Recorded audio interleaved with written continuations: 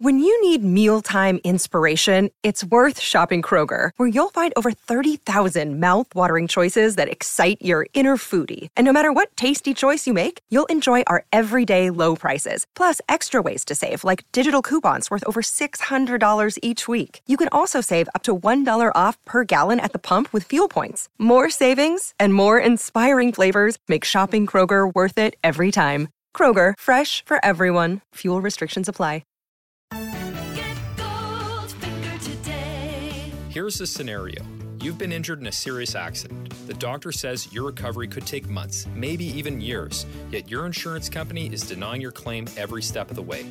If something like this happens to you, call me, Brian Goldfinger of Goldfinger Personal Injury Law. We have offices in Toronto, London, Peterborough, and now Kitchener-Waterloo. Visit goldfingerlaw.com and get us working for you. Get Goldfinger today. You know what I want?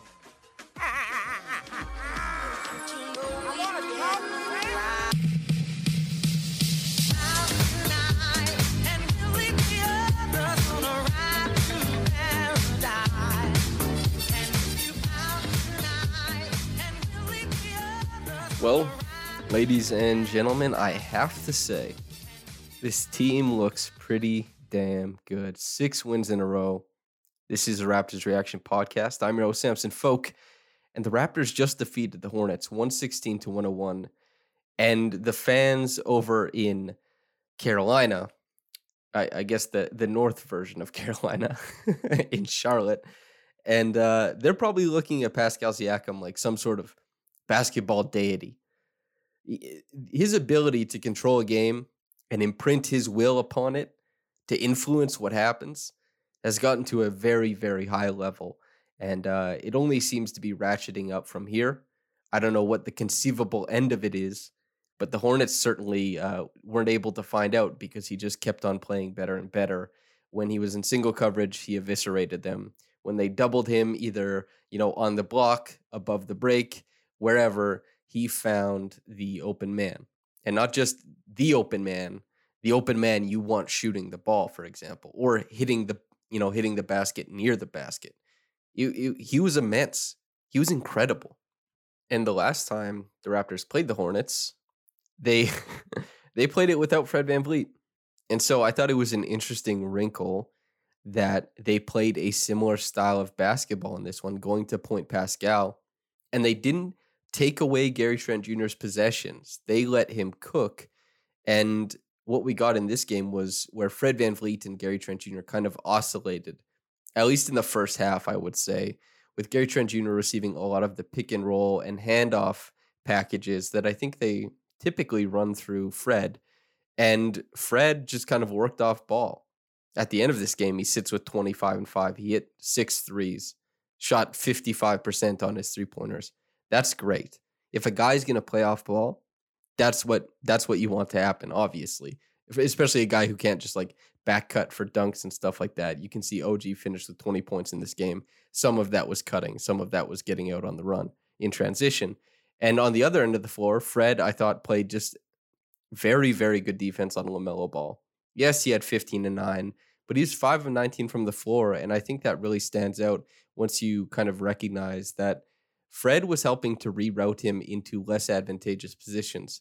He was denying the primary action. And then in some cases, he was just funneling him into help, and Ball was being put in really tough decisions, or situations, I should say, where the floater had to go up or a pull-up jumper had to go up. And the 5 of 19, I think, is pretty representative of what Fred was able to do to him as a point of attack defender.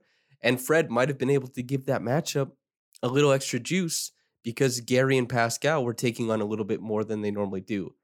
That was cool to see. A little bit, for the first time, I don't know, in quite a few games, we saw a schematic wrinkle offensively, and a fairly severe one, I would say, because the Raptors' offense has been kind of taking form, and especially since Pascal came back and Pascal's been able to, bend teams to his will as often as he has been, we're looking at Fred kind of realizing where he fits in this offensive hierarchy.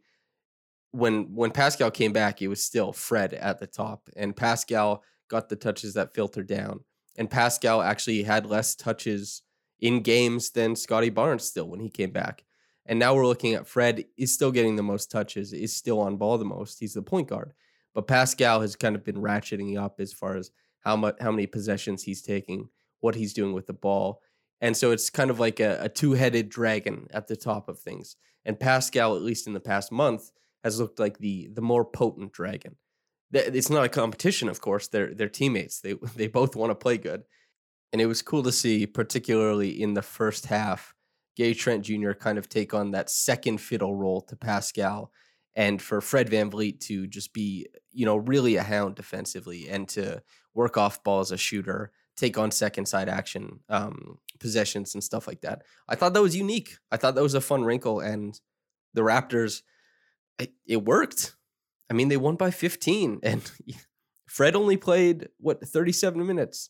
That's pretty low for Fred. Pascal still played like 43. But Pascal, I mean, he looks as good as he's ever looked.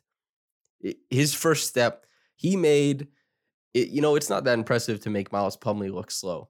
He made Miles Plumlee look really slow, but he also made Miles Bridges look slow at times. He made PJ Washington look weak at times. It's this incredible ability of Pascal's to mix finesse and strength dependent on matchup, right? And the Hornets are a team that really struggles with who they might throw at him. And they found, that anybody, because he always had something to go to, whether it was finesse, like that spin move on Miles Bridges, where Miles was trying to beat him to a spot that Pascal just wasn't going to. And Pascal is spinning past him and straight to the bucket for a hoop. And you have, they're doubling him above the break. They're trying to blitz him, and he's just making these passes, and they have nothing they can throw his way that even makes him stressed. He's taking all of it in stride, whether it's coming fast or slow, whatever. They just didn't have an answer for him. And Gary Trent Jr., I found myself encouraged, I would say, by his possessions on ball, although I think they were probably not as fruitful as Fred VanVleet's might have been. But that's not the way basketball works. You're not always trying to maximize. Like, that's what heliocentric teams are, right? Is they say points per possession is at its highest, it reaches its fever pitch when this guy has the ball. Let's give this guy a 40% usage rate. And the Raptors very clearly do not do that with Pascal, OG, Fred, Gary, Scotty Barnes. There's a lot of diversity in the way that people are handling the ball, the looks they give. And so they're giving guys different opportunities to stretch their legs in different ways. And so Gary, he got trapped quite a bit. And the passes he made out of it, I think, were one pass away, and there wasn't much manipulation going on. But on top of that, he made a couple nice passes over the top to a short roller. Not everything resulted in assist. In fact, he only had one, two, which is quite low for, the amount of possessions he had. But this is a growing part of his game. And I wrote about it at the start of January. He had put together his best playmaking stretch of his career. Only that was off of, I would say, a lot of pin downs and a lot of handoffs. He was manipulating his shooting talent, I would say. And you look at this game, it's not really that. This is more structured, traditional pick and roll stuff and primary action stuff. And so some good decisions were made. Some shot clock, some seconds on the shot clock were wasted. But this is stuff he'll get used to. And I think this is something he'll get better at over time. He's still super young. He still shoots the hell out of the ball. And that was also kind of a funny thing, right? Because they're blitzing Gary Trent Jr. when he's on ball, even though, well, I guess also when you think about it, he's been one of the better isolation players in the NBA. So I guess if you don't want to leave it up to isolation, and if they were scared of him getting to a spot, hitting a jumper or something like that, then it makes sense to kind of pressure the ball, see if you can turn him over and get outrunning the other way, which they had some success with in this game, albeit not at Gary's expense. But they pressured him a lot on ball, and they kept forgetting about him off ball. You'd see guys would shade to the wrong player. There was one possession where Precious Achiuwa received detention, on the weak side, and Gary Trent Jr. managed to kind of slip loose into space for a jumper. Can that happen? That seems unforgivable, right? That's not something you can have happen. And so, yeah, that was interesting. The Hornets obviously they aren't a fantastic defense or anything like that, but I thought the way they defended was interesting in this game, especially since I didn't find that there was a like conceptual symmetry of how they viewed anybody on the roster, except for Pascal. He received a lot of attention no matter where he was, but there was a significant disconnect for when Gary was on ball to pressure. And then when he was off ball, they're losing track of him. And as you can see, like 4 of 9 from downtown in this game, really nice numbers from deep. He got out running in transition, I think for 3 or 4 buckets in this game too. And so the half court shot making wasn't like a huge part of his game because they just pressured the hell out of him. But he did such a good job of creating his own offense by turning defense into offense. And he made some passes that I might not have expected him to make as a primary. So Gary, I think, did a fantastic job of melding together these new responsibilities on ball and then just really thriving at the things that we've come to expect, which is terrific off-ball shooting, and then, getting steals and running out in transition, be it he's the one finishing or whoever else, right? So I thought that was great. Scotty, he piled on a bunch of points at the end of the game, but largely I thought he just struggled in this one. And that's not anything terrible. He had by far the most difficult defensive matchup and offensive to some degree because the Hornets kind of stretched their defensive shell out. And Scotty, something I've noticed is that when the defense is set, he has a lot of problem engaging with it and attacking it. Well, actually, let me amend that. When the defense is set and shading him for a drive, when he's in single coverage, he will take anybody on and do anything in the world. And if teams said dig downs, he's pretty good at fending them off or making the pass out, picking a guy out on the perimeter, or, a lay down to somebody in the paint or something like that. But when he's being shaded from the start, you saw like 4 or 5 possessions where he just has the ball above the break and it sits in his hands without any motion for 4 or 5 seconds. And that is just a complete waste of your time on the clock to create offense. And in this game, he didn't create very much. And defensively, he had a lot of trouble because he had the worst defensive assignment. I do not envy him. Miles Plumlee is a huge person and Scotty Barnes is not. And he was asked to hang tight with him. And he had a hell of a time trying to do it. Like, he was in foul trouble very early on. And it's just, them's the breaks sometimes, right? You're going to be in a really tough position. The Raptors have asked that of him as a rookie. And so you get like kind of an underwhelming performance tonight. And, you kind of just like pat him on the back and say, you took one for the team. Look how everyone else thrived. We held, a decent offensive team to a low scoring night, and we had a really good night offensively on the other end. That's Barnes taking one for the team and continuing to learn and grow as defenses look different, as playing defense looks different depending on the matchup and stuff like that. So this is all stuff he's taking in and learning from, and no doubt growing as well. So even though it was a struggle for him, I thought, that's worthwhile. It didn't look as pretty as, somebody would have wanted, but this is a learning experience and the Raptors are winning at the same time. Good to see. OG, I thought, was the best defender on the floor tonight. The Hornets ping the ball around. They like to pass a lot. They play beautiful basketball when they're at their best. And Anunoby, as a ball hawk, can kind of shut down like half the court if he's on the weak side. His ability to track the ball down and then bust out in transition, or even just help other people bust out in transition, lock down passing lanes, or even just deflect it out of bounds. He's a tough guy to outfox. It's really, really hard to get him to jump on passes that you're not making. It's really, really hard to move him out of passing lanes because he doesn't bite. And when you release it, he can get on that thing and he can take it for a pick six. Raptors fans are well aware of this fact. I mean, you, the listener, obviously are. And I thought that his patrolling of the passing lanes was tremendous in this game. And on top of that, I just thought it was really, really impressive the way he was able to help out on the defensive glass a little bit, but on offense, push for offensive rebounds as well. I think he had 5 in this game. So even though he had a clunky offensive game, that certainly had its highs and lows where his strength creation, his ability to bully to the rim was really on display. And then some of the clunkier on-ball possessions didn't look good at all. And then some of the on-ball possessions, you have like that, a series of moves, combos to get Miles Plumlee off of him and step back and hit a jumper when the game looks a little bit close. That was fantastic to see. And then Chris Boucher coming off the bench. I think it was a plus 23 in this one. That is emblematic of his impact. He was awesome. The defense looked much better with him on the floor. His timely cuts into space on offense, the little bit of punch he provided on the offensive glass. He's been such a positive player for such a long stretch of time now that I'm just like, man, this guy is a fixture of a playoff rotation.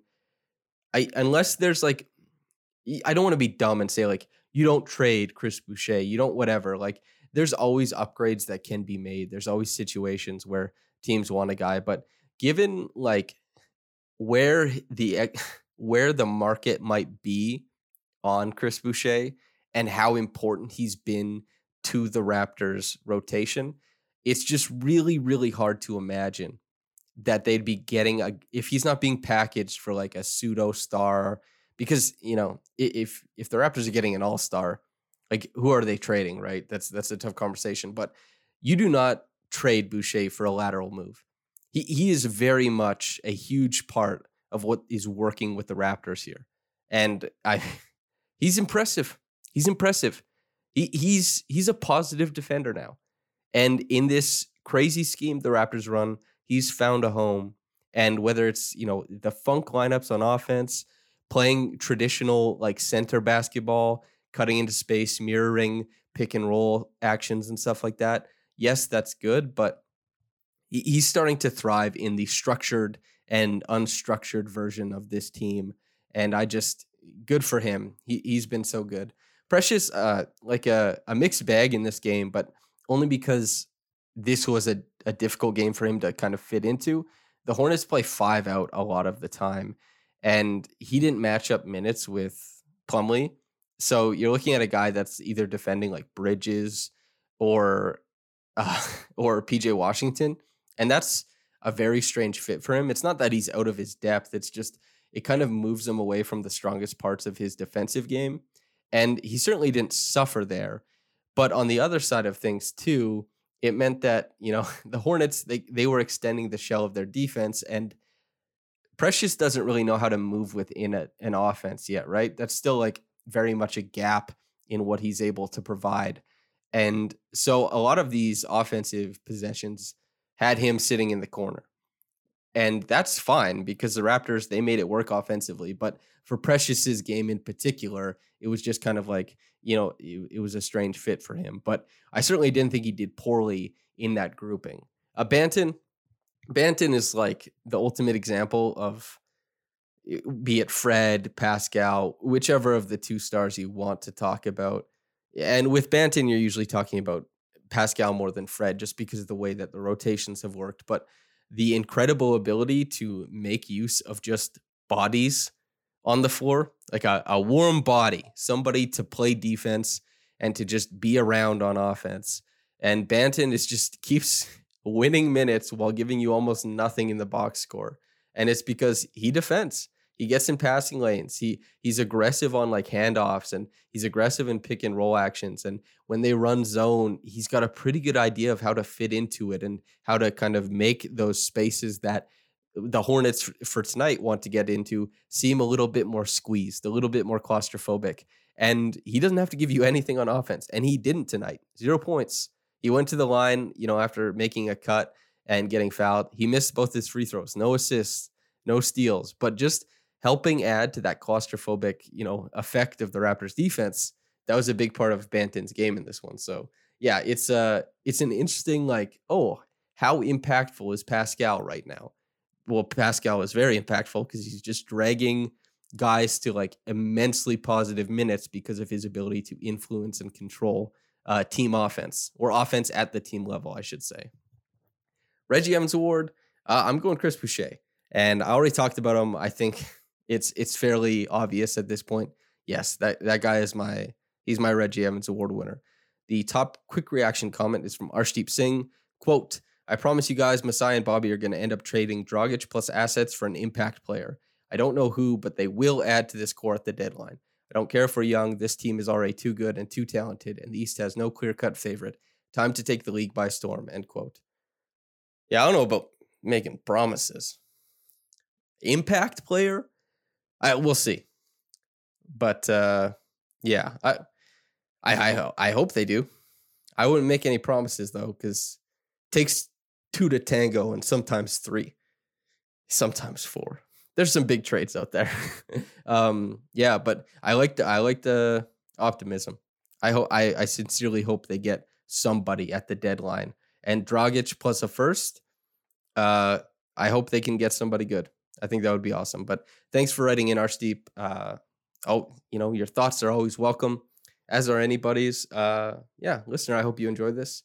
Thanks for tuning in, whether you got into this in the morning or at night. Have a blessed day, and goodbye.